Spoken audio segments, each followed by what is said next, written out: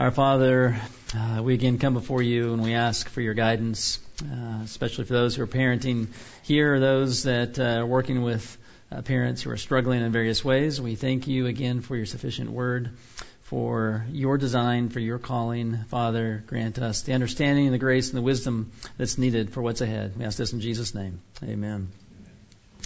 All right, in the last hour, we considered primarily Deuteronomy chapter 6 in that everyday talk that should be, in a sense, systematically, but also situational, where the Word of God is impressed upon us so that we can therefore impress it upon others.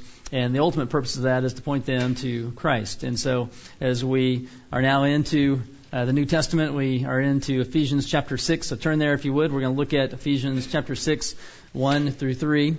To start with and get into verse 4. Again, this is another one of those absolute key passages for parenting, helping parents understand their calling, understand what that calling looks like. So important. And so Ephesians chapter 6, let's take a look starting with the child's calling. First, Ephesians chapter 6, 1 through 3, where we have a passage here to the children. So Ephesians 6, 1 through 3, children, obey your parents in the Lord. For what reason? For this is right. Honor your father and mother. This is the first commandment with a promise, that it may go well with you and that you may live long in the land.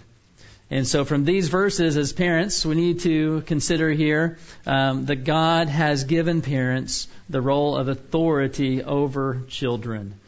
Okay, that's something as parents we just have to accept. Right? God's given us the authority, so what does that authority look like? What are the implications of that authority? And so Ephesians chapter 6, 1 through 3 is a passage where we at our church, Grace Community Church, actually have our toddler class around age 2, where they've just learned to walk until they turn age 3. This is a passage we have them memorize. This is part of their Sunday school curriculum, because we want them to know what God has called them specifically to do and the importance of that. We want them from very early age to know that they are themselves under the authority of God, and under that authority they are to be under the authority of their parents, and that they are to honor and to obey their parents. And so important to ingrain this one in at a young age, and then help them understand why this is important as well. And so children are to be under the authority. Second, children honor God when they honor their parents. Children honor God when they honor their parents. And so what does this look like, to honor the parents? What's involved in this? Just recently, I've been working with some children from a difficult home situation, basically one parent. What we just talked about in the last hour really was not modeled. There was a lot of grief in the home. There was not a Christ-centered home. And so in working with the children and parent and trying to help them understand God's will for their lives in regards to the relationship with their parent, we've been working through a chapter on the fifth commandment from this book you see here, The King's Highway, The 10 Commandments Explained to the Young by Richard Newton, and has been so good in a couple of ways. One, just in thinking through God's goodness and giving children this command. But then also in helping them understand God's will for them as young people in the context of their home, multiple times, and working through and reading and discussing with them, just to the point of tears, because one, I realized this has not been this home, but also in seeing lights start to go off in their heads, and they're starting to get it, and the implications of this, and the importance of this in their lives and the way they interact with their parent. So important. And we need, as parents, to teach our children what God has specifically given to them in the context of this passage. And so Richard Newton kind of gave us the outline for the first part of this handout here. As we think through what it means to honor our parents, we want to teach children basically these 4 precepts, concepts. The first is a command. It's obedience. Children need to obey. Ephesians chapter 6, verse 4, children, obey your parents. along this in Ted Tripp's book, Instructing a Child's Heart. He encourages parents to help their children understand this, that God is good and kind, who has made you and all things for His own glory, who freely gives us every good gift, has given you a mother and a father who are wise, who are mature, and who have life experience. It is a good thing for you to obey mommy and daddy. Okay, so obviously we're thinking younger kids here, mommy, daddy language, but so important that they understand this is a good thing. God is good, His ways are good, His word is good, and He's given it to you for your good. They need to grasp that. God is not some kind of cosmic killjoy, right? God is not in the way of our ultimate good. He is the ultimate good, and He enables us to walk in that as we look to His word and honor Him. And so they need to understand the importance of obedience. So what does that obedience look like? Then Richard Newton gives 3 adjectives to help us understand that. Number 1, ready obedience. Ready obedience. When should children obey? Without delay, right? Obey without delay. When you think of obedience, it should be ready obedience. Maybe an example of the importance of this practically. So we live on a county road. It's about 60 feet to the county road from my front door, and we've raised most of our children in that house.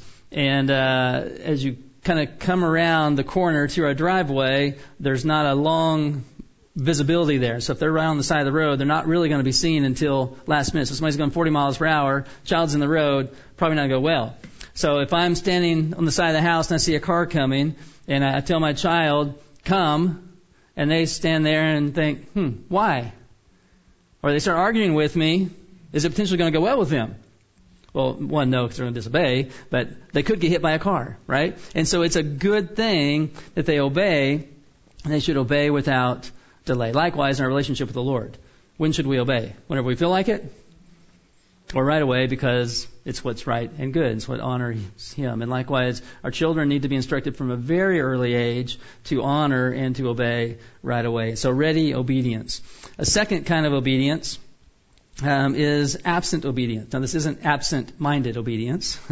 Okay? This is absent obedience in that if a parent instructs a child in what they should do or not do, and then the parent is absent, and maybe a friend or perhaps even another parent tells them to do something else, should they still obey the parent in the parent's absence? Yes, because the parent has called them to obey, right? The child doesn't need to necessarily understand the implications of that, why they need to obey the parents, but they do need to understand that. But in the context of what's going on, they shouldn't give in to the peer pressure of others. They need to honor and obey their parent. And the reality of it is that the parent may be absent, who isn't? God. God sees and knows all things, right? And so they need to understand that they obey their parents, they honor their parents as unto the Lord, in the Lord. And so that involves absent obedience as well, when the parents are not present. Another and fourth component of an adjective to describe this obedience is affectionate obedience. And so by affectionate obedience, he talks about not just doing at a bare minimum of what needs to be done so I don't get a consequence, right? It's doing it as unto the Lord, and not only doing that, but how else could I honor my parent? What are other things I could do to show honor to them? Now, wouldn't it be great to have kids that do that all the time? And yet, as I was discussing this concept, what it means to honor the parents with these young kids, lights were going off in their heads, like, oh wow, we've never. It's just basically I need to do what I need to do so I don't get a consequence. Not really thinking about who the Lord is in the midst of this and how to honor Him and glorify Him in the midst of being obedient or honoring my parent. And so, a sense of affectionate obedience. They do it ultimately out of love of God and love of parent. And again, you may have a non-believing child, and there may not be a true love of God or love of parent, but there's a sense in which there's still an appreciation of their parent and how the parent provides for them. So you want to encourage them to do that with gratitude. Ephesians 6:2. It's interesting here as you think through the Ten Commandments. The one towards children is the only one that comes with what? With a promise. Right? Verse 2, honor your father and mother. This is the first commandment with a promise. And so what is this promise then? Well, verse 3, that it may go well with you, and that you may live long in the land. And so here we see God's promise to children. And what is the promise? It's the blessings for obedience. It's the blessings for obedience. In Proverbs chapter 3, verses 1 and 2, there Solomon says, "My son, do not forget my teaching, but let your heart keep my commandments." Why? "For length of days and years of life and peace they will add to you." Now, is there peace in the heart that lives in defiance of God? No. But when we do what is right by honoring the Lord, obeying Him, submitting to His authority, honoring, obeying our parents, even though that may be hard amongst peer groups or whatever else, there's a sense of peace knowing we've done what is right. But the one who, in a sense, rejects God by disobeying Him and his parents puts himself in a place of guilt, not a clean conscience, and there's not a sense of true peace. And then also there can be all sorts of natural consequences that come out of that as well. And so it's interesting. I remember years ago studying Deuteronomy 28 with Israel, and a whole lot of verses talking about the blessings that God wants to give His children if they will obey Him. And they're wonderful, beautiful blessings that we would all want.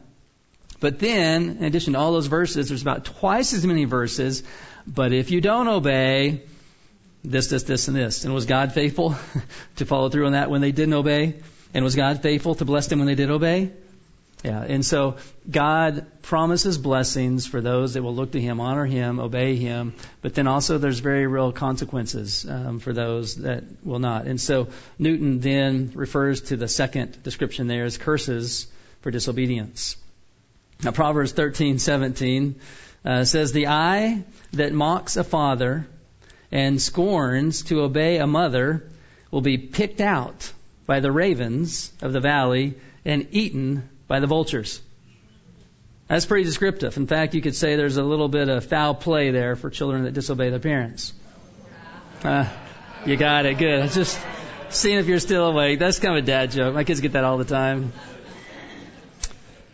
And so obviously, this is not what we want for our children. In fact, I've seen these things actually take place, not of people, but of critters in the wild, of ravens or crows that will come in and peck out the eyes of something dead, and vultures come in. And it's a nasty picture. But the implication here, and so it's a word picture, it's a visual picture, that he's driving home.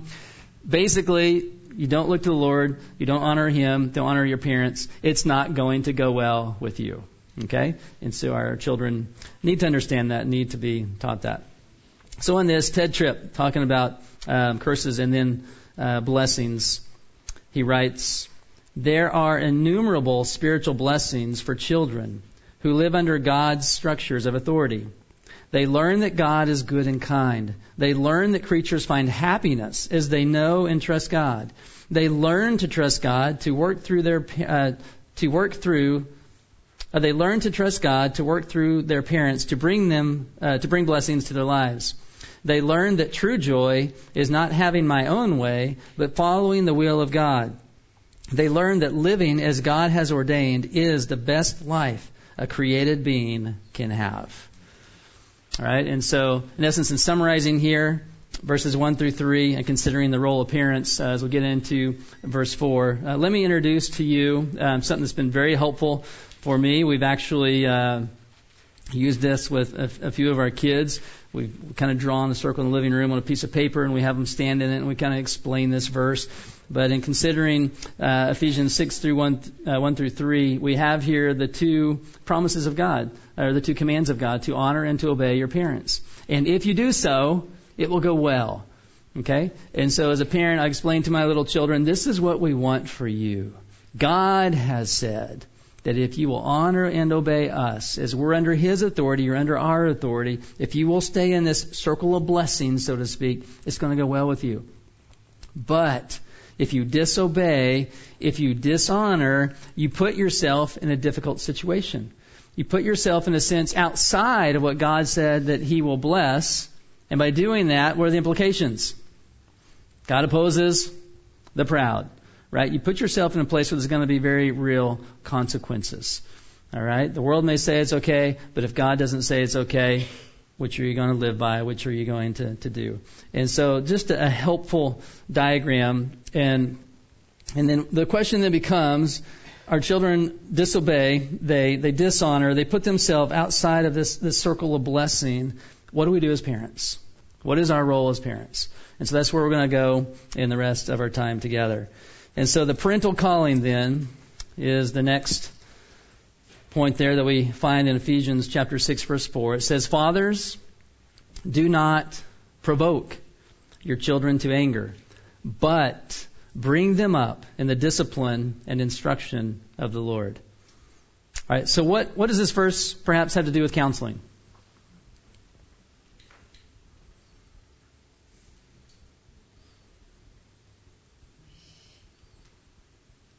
Nothing at all?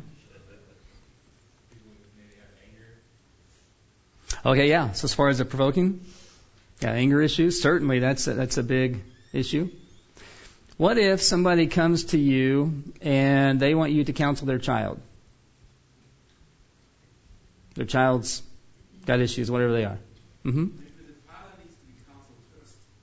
The parent needs to be counseled first. Okay.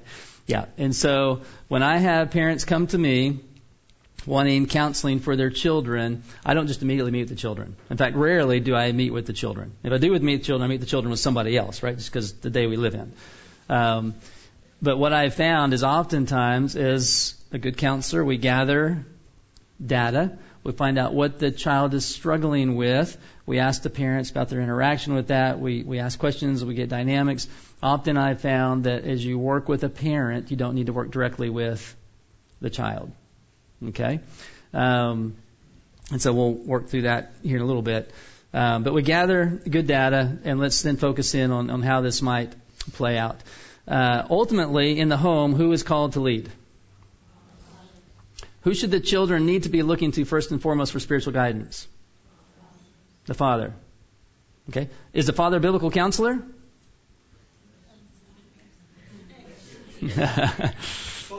Supposed to be, right? And if he's a Christian, he really ought to be, right? Now, is it okay and good sometimes, and in fact even wise sometimes, maybe for somebody else to come alongside? Absolutely. But who does the Lord speak to regarding children in the home? Fathers. Okay? And so first, the parental calling is upon fathers. They are called to lead. And so from the context of what y'all covered this morning, Ephesians chapter 5, 22 and 23, why would Paul start off here with this section on parenting by addressing fathers and not parents or mothers? Because mothers generally spend the most time with the children, right? Why is he addressing fathers?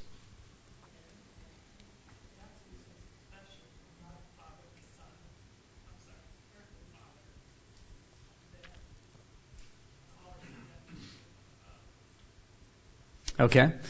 Yeah, and so as we think through the context there, going back to Ephesians 5, 22 through 24, as Christ is the head of the church, the husband is the head of the wife. Okay? By implication, then, he's the head of the home. So who bears ultimate responsibility? The fathers, right? And so when it comes to parenting, who bears ultimate authority in the home? It ultimately comes down to the father. He's to be the head of the home as Christ is the head of the church. Does that mean the wife isn't needed? Yeah, she's very much needed. I'd be in huge trouble without my wife in the parenting process. But who's given the primary responsibility in the home? Father. The fathers. Okay. And he says, fathers, do not provoke your children. And so it starts out then with a negative command, primarily to the fathers, do not provoke. And so that begs the question then, what does it mean to do not provoke?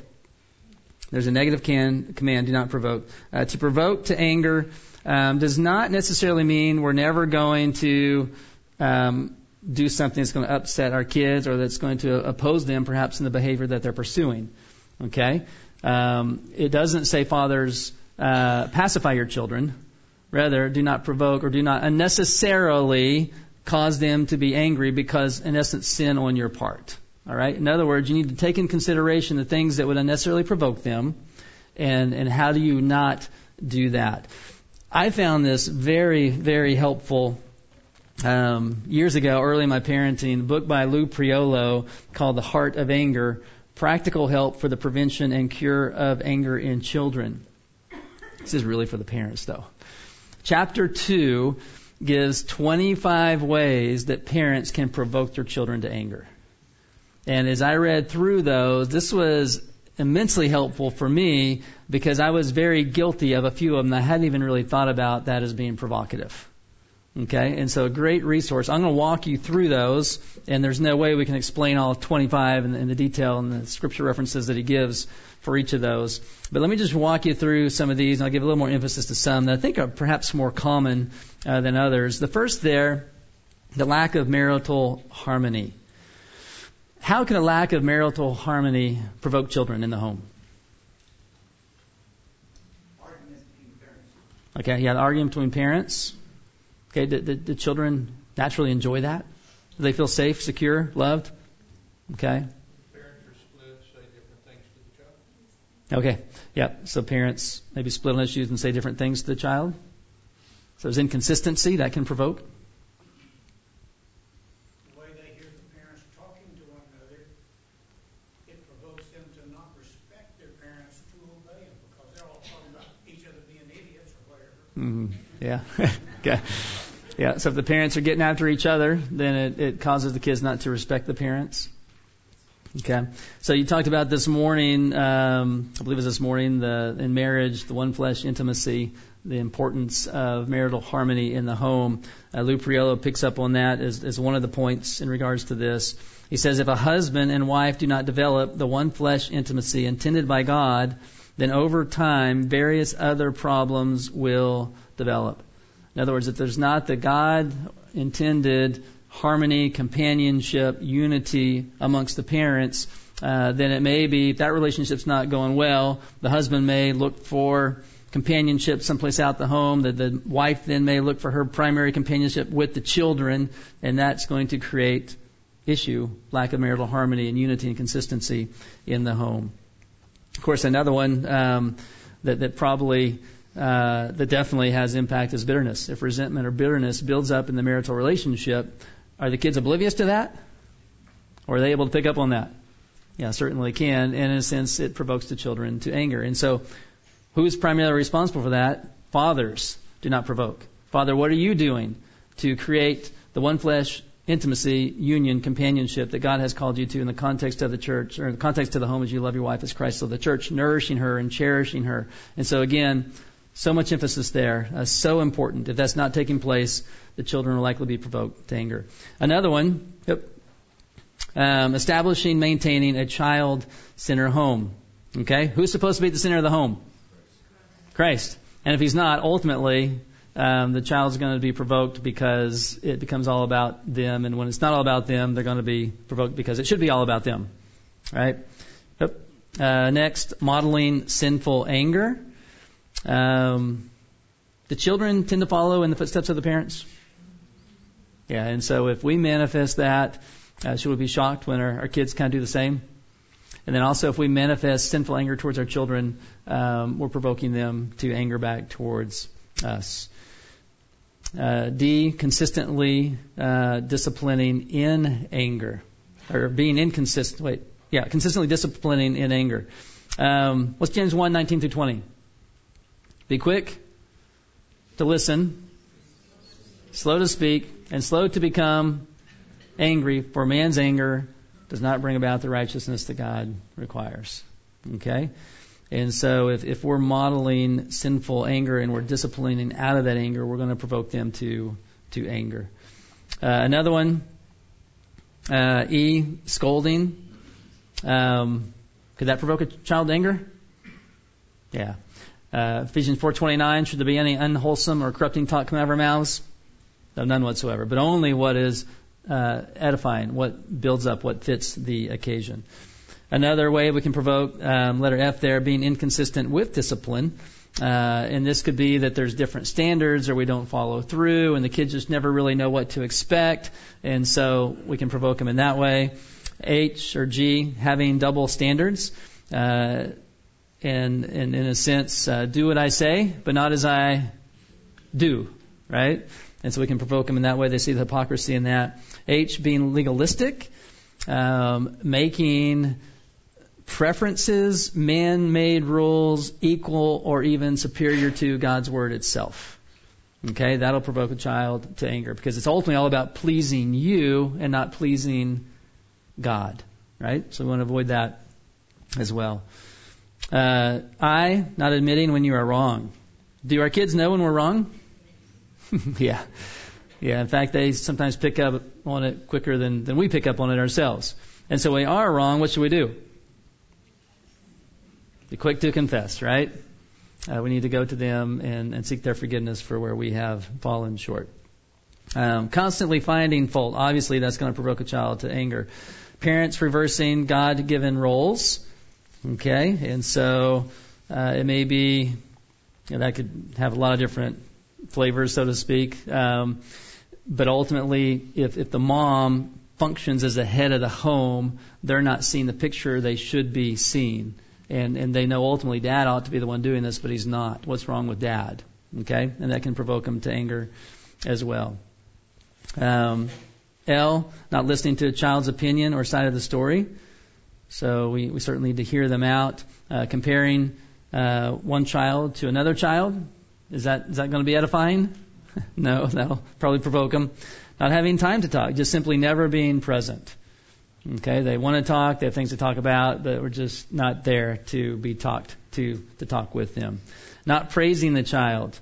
Okay, is it easy to criticize our kids? Do they frequently mess up?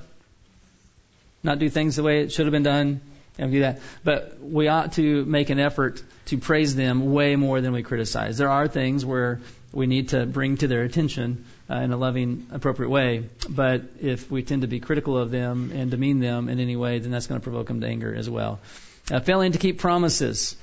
So maybe you told them we're going to do this weekend, or especially if this becomes a pattern, that'll provoke them to anger because children look forward to having time with their parents. And if we don't follow through with that, we can provoke them to anger in that way as well. Q, chastising him or her in front of others. Obviously, that's not going to be helpful. Giving too much freedom, not giving enough freedom, making fun of the child, abusing them physically. Obviously, that's going to provoke. Calling them names, and then continuing down the list. Having unrealistic expectations, just setting the bar too high. They can't meet it. They always fall short. Provoke them, whether that's in sports or academics or whatever it may be. Showing favoritism toward one child or another. Employing child training methodologies inconsistent with God's Word. Okay, that can certainly provoke them to anger as well. And I'm going to add one more to this because XY, it needs a Z, right? So he has 25. I'm going to add one more and give you a Z. You can write that in if you want. I would say not fulfilling the rest of Ephesians chapter 6:4 can provoke your child to anger. Right, fathers, do not provoke your children to anger, but bring them up in the discipline and the instruction of the Lord. Failing to do what God's called us to do can provoke a child to anger. This was the case in my own home. I had wonderful Christian parents, wonderful servants, but I also had a good Christian friend. And when I was at his home, his family would pray together, and they would talk about the things of God together, and it was wonderful, and it was beautiful, and I wanted that. And the struggles I had in life, my parents weren't engaged with me in those things. Wonderful Christian parents. But I was provoked. And actually, my heart issue, grew up resenting my dad because he was not the kind of dad I was seeing that Scripture called him to be. All right? And so I was provoked to anger. Again, my issue, I should have just talked to him, right? But I figured it's his responsibility. It's on him. Pointing the finger, that's my issue. Right? But we can provoke simply by not doing what God has called us to do. Okay? And our kids know whether we're seeking to be faithful as parents, as fathers or not. All right. So moving from the negative command now to the positive command. And part of this outline is going to be from Dan Kirk. If you've been here a few years, you remember Dan Kirk, a wonderful guy. In God's providence, though, he developed dementia and was unable to continue to come and to teach. So be praying for him and his family. But a wonderful guy, really a father figure in the faith to me, and very grateful for him and his ministry, but these next few points are from him, and as he took them from the Scriptures. So positive command, but bring them up. And so what does this mean? If this is what God has called fathers to do, and in a sense mothers to come alongside, what does it mean to bring them up? You could summarize that basically to nourish unto maturity. And there's three implications of this, what it means to bring them up. Children do not automatically grow up to be what God wants them to be. Have you noticed that? If you just leave them all to themselves, don't expect them to just be like Christ. And so we need to obviously understand the reality of that. Proverbs 22:15 says that folly is bound up in the heart of a child. So leave a child alone, what are you going to have? The folly that's enabled to be expressed in whatever ways. B, the verb in verse 4, to bring them up, is a command, which means that this is God's will for all parents. This is what God has called us to do, to bring them up. And again, this goes back to Deuteronomy 6 and the intentionality that's there. It is the only option for us to be faithful Christian parents. It is also important to note that the verb speaks of an ongoing activity to be engaged in all the time. And hence, nourishing our children to maturity is not just something that we do on Sundays, right? Rather, it's something we're to do each day throughout the week as we get opportunities presented to us, as we systematically and situationally seek to point them to the Lord. We seek to do this in all of life. And so how do we do this? We nourish them with God's Word. And again, one of the aims, hopefully, for us as parents is that one day our children will depart from the home. And knowing that day is coming, and it goes by really fast now. I've already got one out, and three more that are getting there way quicker than I thought they ever would. We have limited time with them, right? And so how do we nourish? What does that look like? How do we go about that? How do we seek to be faithful? How do we bring them up? And so that involves what we see here in the next phrase in verse 4. That involves bringing them up in the discipline of the Lord. In the discipline of the Lord. And so this discipline involves training, which in essence is guidance for responsible, Christ-honoring living. To that end, Jim Neuheiser wrote this. He says, parents must establish discipline in the home by making expectations clear and bringing consequences for misbehavior. While the gospel is foundational for parenting, it does not eliminate the need for chastisement. Just as civil law restrains sin in society, discipline restrains sin in the home. And so in thinking through what discipline is then, in part, this training or discipline should include parents establishing appropriate guidelines based upon biblical principles. Okay? That's important. Establishing guidelines based upon what? Biblical principles. As God's Word is impressed upon us, we want to, the guidelines we give our kids, and they need them, right? They need guardrails, keep them out of the ditches. They need guidelines. We need to make sure those guidelines we set are in line with the Scriptures and not contrary to the Scriptures. And so those guidelines in some ways can look different from one home to the other, different convictions, but ultimately they need to line up with the Scriptures, and the Scriptures need to drive those guidelines that we set. 2 Timothy 3:16 and 17. I would say this is another absolutely key parenting verse. In fact, this drives most of my parenting. All Scripture is what? God breathed out by God, and profitable for what? For teaching, for reproof, for correction, and for training in righteousness. The man of God may be complete or competent, equipped for every good work. Every good work. Does that include parenting?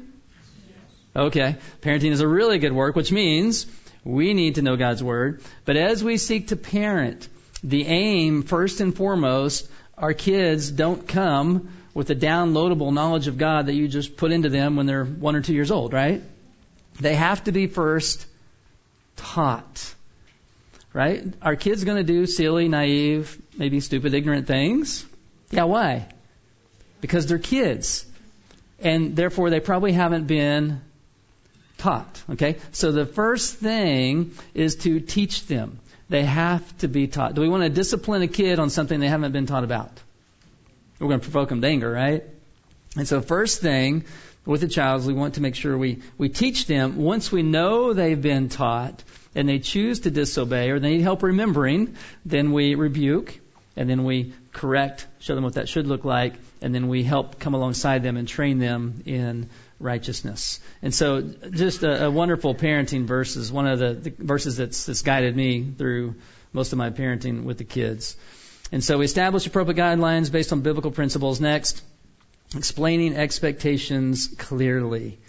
What might be some expectations that as parents we want to clearly communicate to our kids?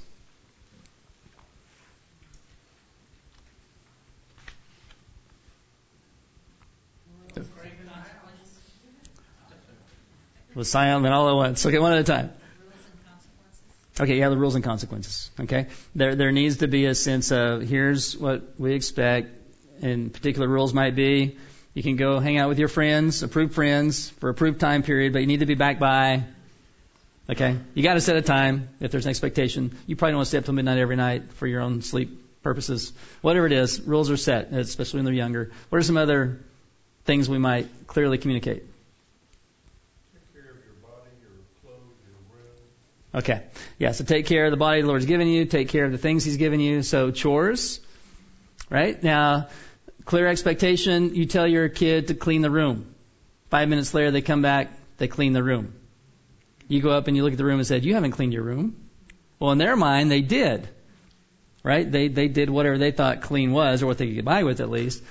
And so part of teaching them is, okay, here's what I mean by having a clean room, and probably you need to actually do it with them at least once so they understand exactly what your expectations are, right? Because if you tell them to clean their room, you think they've disobeyed, they just didn't actually understand what you meant, and you discipline them, you're probably going to provoke them to anger. But if you've walked with them, you know that they know what it means to clean the room, and they haven't done that. Then should a consequence be there? Yes, because they have directly disobeyed, right? But before we give reproof, we need to make sure we've taught and they've actually understood. Okay? Third, enforcing the guidelines. Oops, skipped ahead there. Yeah, enforcing the guidelines. How do we do that? If we're going to teach them something, expect something from them, we need to, as with cleaning the room, model for them what we expect. Think of as far as imitating or modeling, the Apostle Paul.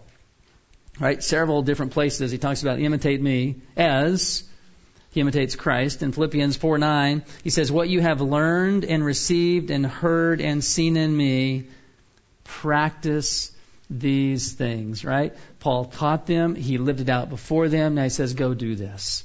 And likewise with our children, we model before them. We don't just tell them to do something. We show them what it looks like to do that, and then we include them in that, and then we send them out to do that. And so that's part of it. Second, training there.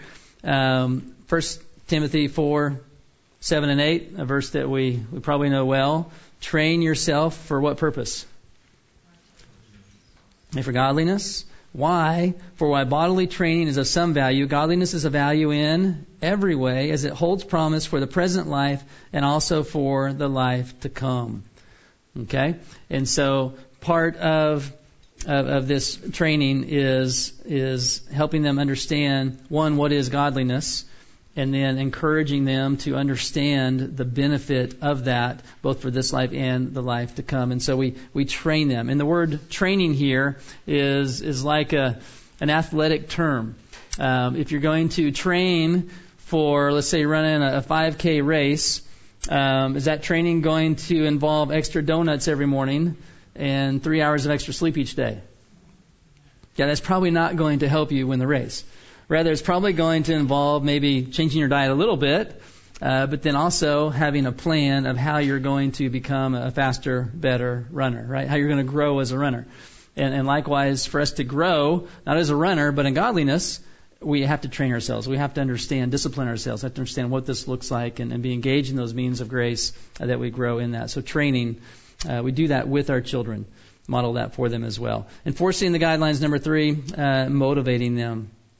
Paul wrote in 1 Thessalonians 2:11 and 12, for you know how, like a father with his children, we exhorted each one of you and encouraged you and charged you to walk in a manner worthy of God. So what should be the motivation then, this last part? It is God who calls you into His kingdom and glory. Right? The ultimate motivation for our children should be the kingdom of God and His glory. Right? We want it to be the love of Christ, the things of God that ultimately motivate them. And again, we get to the heart. We ask them heart questions and we help them understand that. And we seek to help them do the right things for the right reasons. And that leads then to correcting. Does God discipline or correct His children? How do we know that? It's in the Bible, right? What are some examples in the Bible? The Israelites. Jonah, yeah. Adam and Eve. Yeah, Jesus with Peter. Yeah, all sorts of examples in the Scriptures, right? God disciplined Israel. We see that time and time again. As we get into Hebrews, we've got a whole section of verses there. Hebrews 12, I think 5 through 12. God disciplines who there? His children, right? And it shows it's a good thing because it shows we are His children. And what is the purpose of that discipline then? It is to produce righteousness. And so God disciplines His children. Hebrews 12:11 says, "For the moment all discipline seems painful rather than pleasant, but later it yields the peaceful fruit of righteousness to those who have been trained by it." Okay? Our children need to know discipline is a good thing, right? It is for their personal growth. It is for them to look to God, the one to whom has made them, the one whom they are accountable to. Lou Priolo describes Hebrews 12 is basically how to have a spanking, how to handle a spanking from God. Okay, let's think through that. God's spanking His discipline of the children. But that transfers then because as parents, do we have the responsibility to discipline our children? Yeah, that's part of Ephesians 6:4. And part of that discipline is when they have gotten out of line, there's the training part, but there's also the part where they need to be maybe redirected. And so we're going to take just a few moments to talk about the use of the rod, guidelines for the use of the rod. Is this important that we understand this in our day and age?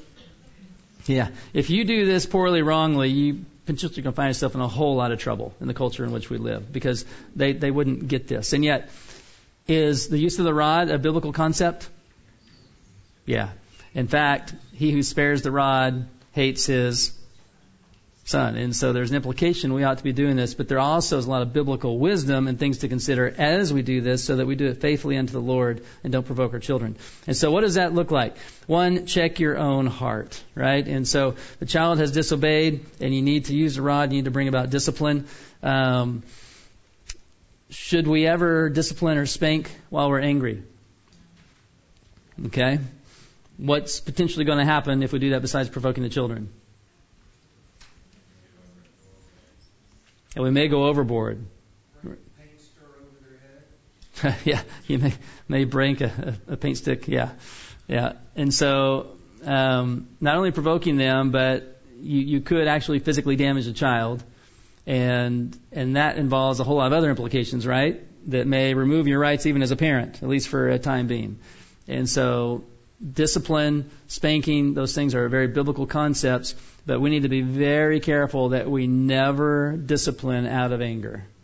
All right? And maybe if you find yourself angry at your child and excessive force might be used, give them a chance to go sit down for a little bit while you go cool off, make it a matter of prayer. Or, there may be those times where you tag team with the spouse and say, can you handle this one? I'm not in a frame of mind to do this right now. But we want to make sure we never discipline out of anger, sinful anger. All right, so check our own hearts. And then also an important thing in discipline, we want to discipline out of compassion, right? And not anger. We can be angry because maybe they have offended us or how they've disobeyed us or how they inconvenienced us or whatever it may be. But when we discipline, our concern ought to be primarily not on what they've done, but upon their soul. But upon the fact that this sin is ultimately against the Lord. And it's to Him that they have ultimately offended. And so we should come alongside them with compassion as fellow sinners and view this as a means that the Lord has given us to help them understand their behavior, the heart behind the behavior, and then to help them understand there are real consequences for when we dishonor the Lord in life. All right? So, next aspect there, check your own heart, give clear instruction beforehand. Should we just say you should have known better when they've done something wrong and we spank them when they didn't actually know better? Yeah, we want to make sure that we're giving discipline based on something that they knew is wrong. This is a willful act of rebellion. This isn't just a childish thing they did that was thoughtless. Okay, we need to be careful in what we spank for. Also, if a warning is appropriate, how many warnings should we give?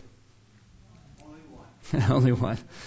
All right. There are those times where maybe you've just taught them something and they're trying to obey, but they just slipped up and said it's not a real big deal. Say, remember what we talked about? Okay, this is your warning. If you do this again, though, we're going to have to discipline. And, after you've done that 2 or 3 times, probably it's time to get rid of the warning and just discipline. They need to learn to obey. They need to be intentional in their obedience. Always discipline a child alone. What's the wisdom in that?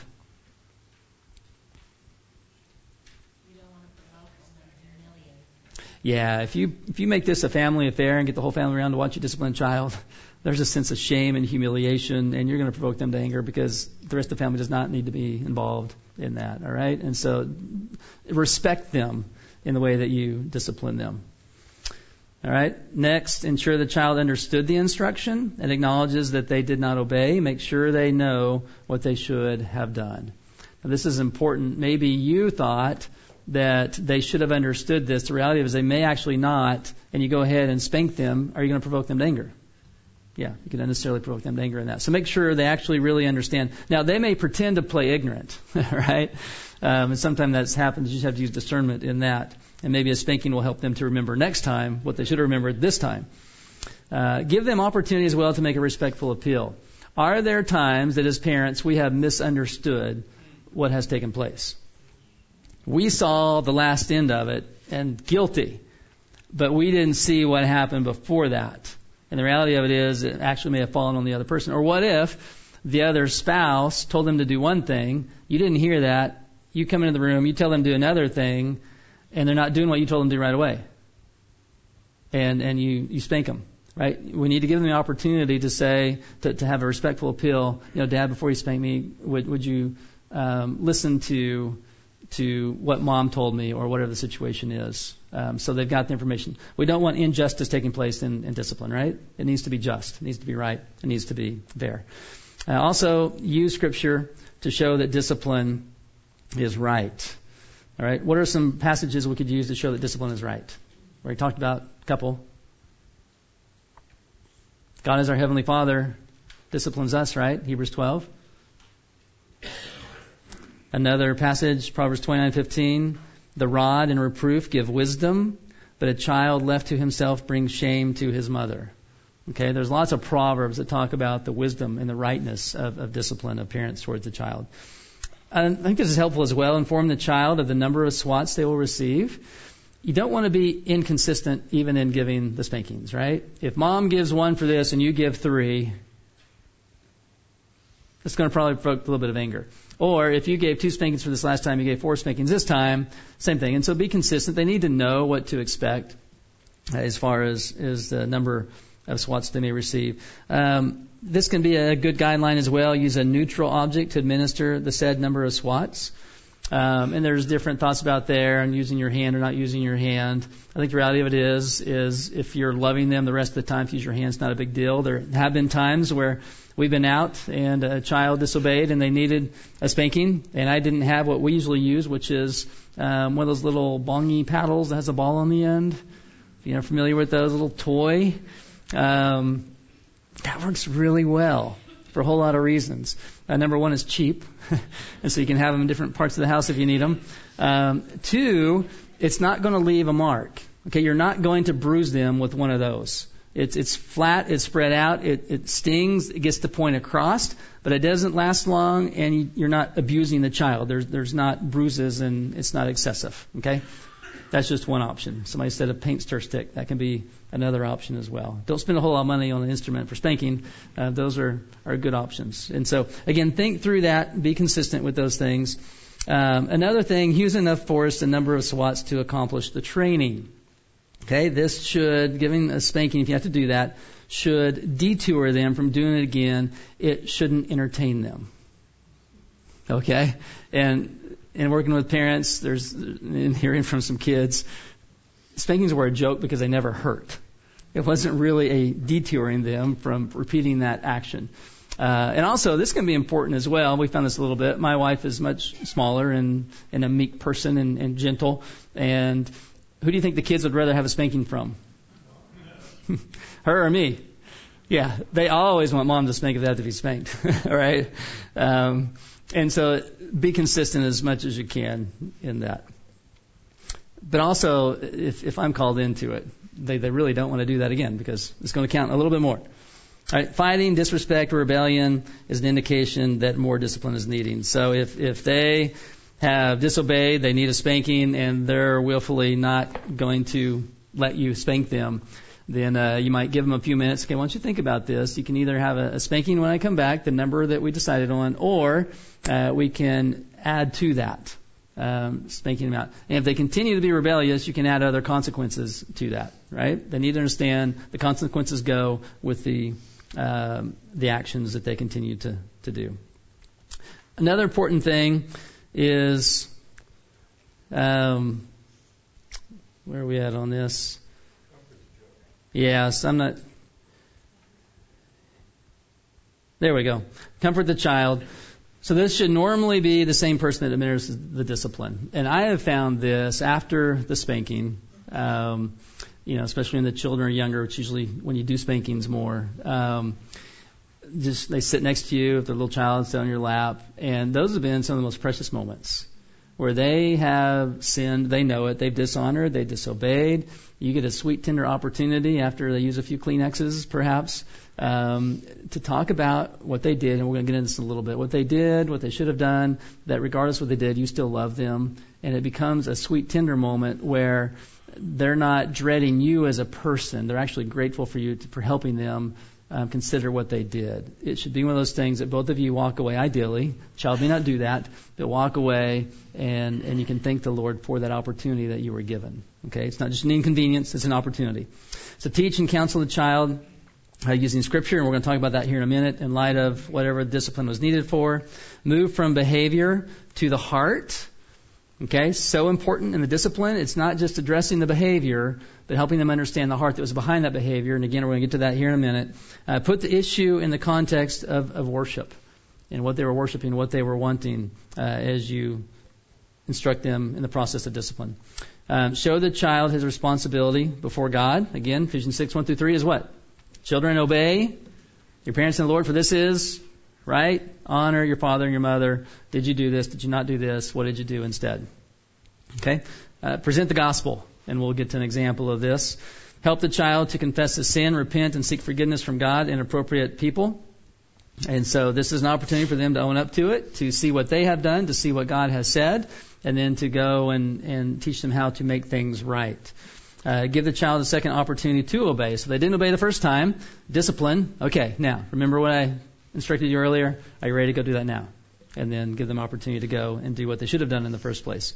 Again, use wisdom with when and where you use the rod. Checkout line in Walmart. Good place to use a rod? Yeah, probably not. Okay, so anymore, probably the most appropriate place is in the privacy of your own home. And yeah, just a lot of wisdom issues with spanking in public, anywhere in a public arena at all anymore. Okay, so building on that, teaching children then to think and live out a biblical worldview as part of the discipline and training. And so again, this goes back to Deuteronomy chapter 6, just the intentional, systematic, and situational bringing in the Word of God into their lives, that you're helping them understand bit by bit, piece by piece, day by day, what it means to where they eat or drink to do all to the glory of God. Right? That's something they learn that they're taught in the course of time. And then 5, training children to respond biblically. Okay? And what we hope and pray for that they will one day do and respond biblically is that in light of the gospel, 2 Corinthians 5:15, they will no longer live for themselves, but for Him who for their sake died and was raised. right? That's what we pray for in the process of discipline and training, helping them to see how they were living for themselves, helping them to remember then the one who died for them and the sins that they just committed on dishonoring, disobeying, and that what it now looks like to live for him in light of those things. That brings us then to the next phrase. Parents are called to bring up children in the discipline as well as the instruction of the Lord. And so instruction means to admonish them, to counsel them. We see this all over Proverbs. Proverbs chapter 1, verse 8. Solomon there is saying, "Hear, my son, your father's instruction, and forsake not your mother's teaching." Okay? So we instruct them, we teach them. In this fallen world, do children need instruction and teaching? A whole lot of it, right? Pilgrim's Progress, one of my favorite books, second best-selling book in all time next to the Bible. You have, at this point, Christian and hopeful. They've arrived at the Delectable Mountains. And there at the Delectable Mountains are the shepherds. They represent pastors. What the pastors are doing is, one, they're showing them the folly of these particular things, but then also they're pointing down the road that they're about to go on. And they're saying, one of the things they said is, beware of, you might read it? Beware of the flatterer. Okay, beware of the flatterer. He's going to seek to deceive you and ultimately to destroy you. And so, they get it, and they've got the map. They know to stay with the map. So they're going down the road, and here comes what looks like a shining one, representing one of the angels that was supposed to lead them rightly. It's actually a flatterer. They don't check with what the pastors, the shepherds told them. They don't check to the Word of God to see if that's actually the right way or not. They just, that sounds good, we'll go with you. And they go. And they're caught up in a net. Okay? Are there a lot of flatterers in this world? A whole lot of them. And our kids need to be taught, beware of the flatterer. When you're not sure which way to go, and there's a fork in the road, God has given you His Word. And remember those pastors. Remember your parents and what they have instructed you in, and walk in that wisdom. And so we need to give them instruction about what lies ahead. And so what does that involve then? Discerning the thinking and behavior that God would want to change. We give them that kind of instruction. We get that very practically in passages like Ephesians 4:25 through 32, all those put-offs and put-ons. You get into Ephesians in chapter 5. How are they to walk? How are they to live? How are they to conduct themselves? They're to do so in love. They're to do so in the light. They're to do so in wisdom. Our kids need to be instructed in that way. That's a part of the instruction that fathers primarily, but parents are called to give to them. And so verbally using God's Word to help change their thinking and behavior. I'm going to give you some questions as we kind of start to bring this to an end here. Very, very helpful. I use these all the time in parenting. You can find a copy of these throughout the house. Still actually pull them out and read them sometimes, but usually I just kind of have it memorized or do some version of it. And also I use these in counseling a lot, regardless of what's going on. These are questions. If you're not a parent and you've kind of tuned out, but you want to help others, you want to know why you do what you do and what you should do different, listen to these questions. Okay? These are very, very helpful. And these came from Paul Tripp in his video series, Getting to the Heart of Parenting. And here he's giving these questions for exposing the behavior of the heart while seeking to bring the child to restoration. Now, I'm going to seek to apply a very practical example of some children who live in my house. This was years ago, so nobody's put on the spot. But here's what took place. These are the questions I asked. Somebody's crying in the other room. So as a good parent, I go to see what's happening, and I pull out the child first that seems to be most devious in what's taken place. And I asked him this question: what was going on? And the answer to this: we both wanted the toy at the same time. Okay, you've never had that, I'm sure. Next question: what were you thinking and feeling? Well, I was angry and I wanted the toy. Right? Pretty simple. Next question: what did you do in response? With the scissors in my hand, I cut my sibling. Okay, this is a little bit more of a serious one. That's why I remembered it, right? And then next question.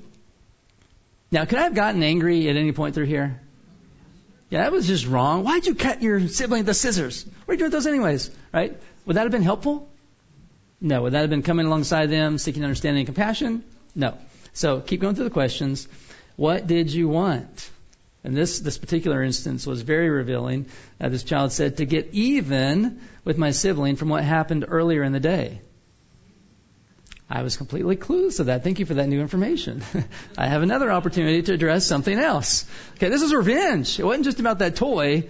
There was some resentment already there, and this became the opportunity to express that and to give some payback. All right? And the next question, what was the result? Well, my sibling's crying, and I know that I'm in trouble now. Okay? And then the question you want to get to, what should be most important? Right? And this deals with the worship issue. Ultimately, what were they worshiping?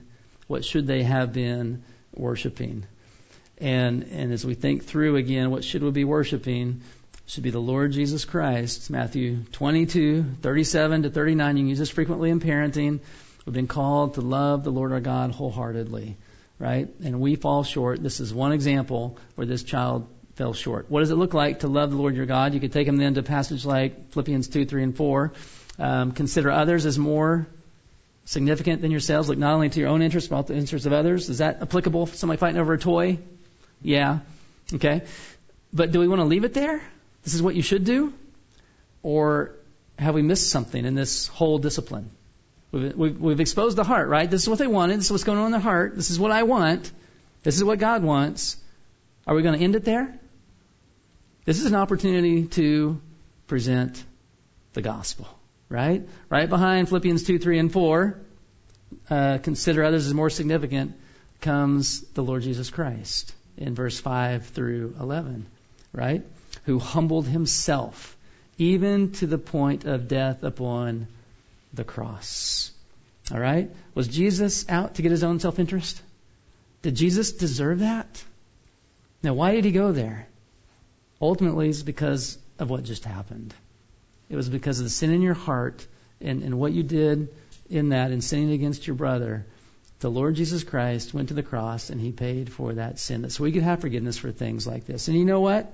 And oftentimes I'll say this to my kids, I'm not a whole lot different than you. I struggle as well. I still fall short. I still have to go to God. I need the person and the work of the Lord Jesus Christ every single day. And so it's an opportunity to then bring the gospel into their lives. Okay? Now, if we just saw that and that was really stupid and you're grounded for 10 weeks and that's it, what did we just do? We missed a great opportunity. But if we take the behavior, get to the heart, go to God's Word, who He is, what He's called them to do, go to Christ, the only one who's done that perfectly, and the one whom we all need because we all fall short, we then bring them to a point, hopefully, of seeing their need for Christ, humility, and who He is.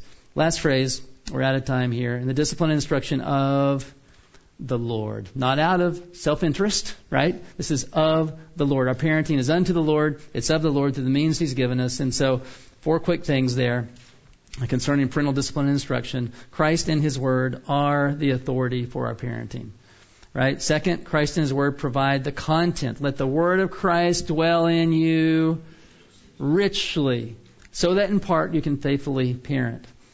Christ and His Word teach the means. Okay? And so we need to rely upon the Spirit of God to display the fruit of the Spirit in our parenting, to be the kind of parents that God would have us to be faithful in that. And last, Christ and His Word reveal the end or goal. Ultimately, that's His glory. For our parents, what we hope to see is what Jesus concluded the Sermon on the Mount with there in Matthew 7:24 and 25, when He said this, "Everyone who then hears these words of mine and does them will be like a wise man who built his house on the rock. The rain fell, the floods came, the winds blew and beat on that house, but it did not fall because it had been founded on the rock." Right? That's our prayer for our children. That as we send them out, or perhaps they're already out, we still pray this for them. We still continue to speak truth into their lives as we can. But our prayer is that they would have their lives built upon the firm foundation when the things of this world come at them, that they would know the grace of God to stand firm through the Word of God that's been impressed upon them through parenting. Let me pray for us. Father, we thank You that You are good. And Lord, as we consider this great, high, and holy calling that You have given us, we recognize that we need Christ. and that we need forgiveness, and that we need grace, and that we need wisdom to be faithful to the calling you've given us. I pray for those here that you would direct us in that, in whatever the relationship may be with parents towards children or grandparents towards grandchildren. For those that we have the opportunity to come alongside, Father, may it be your word that directs us, and may it be the love of Christ that directs us to want to honor you through your word, that Christ would receive the glory and honor for which he is worthy. In his name we pray. Amen.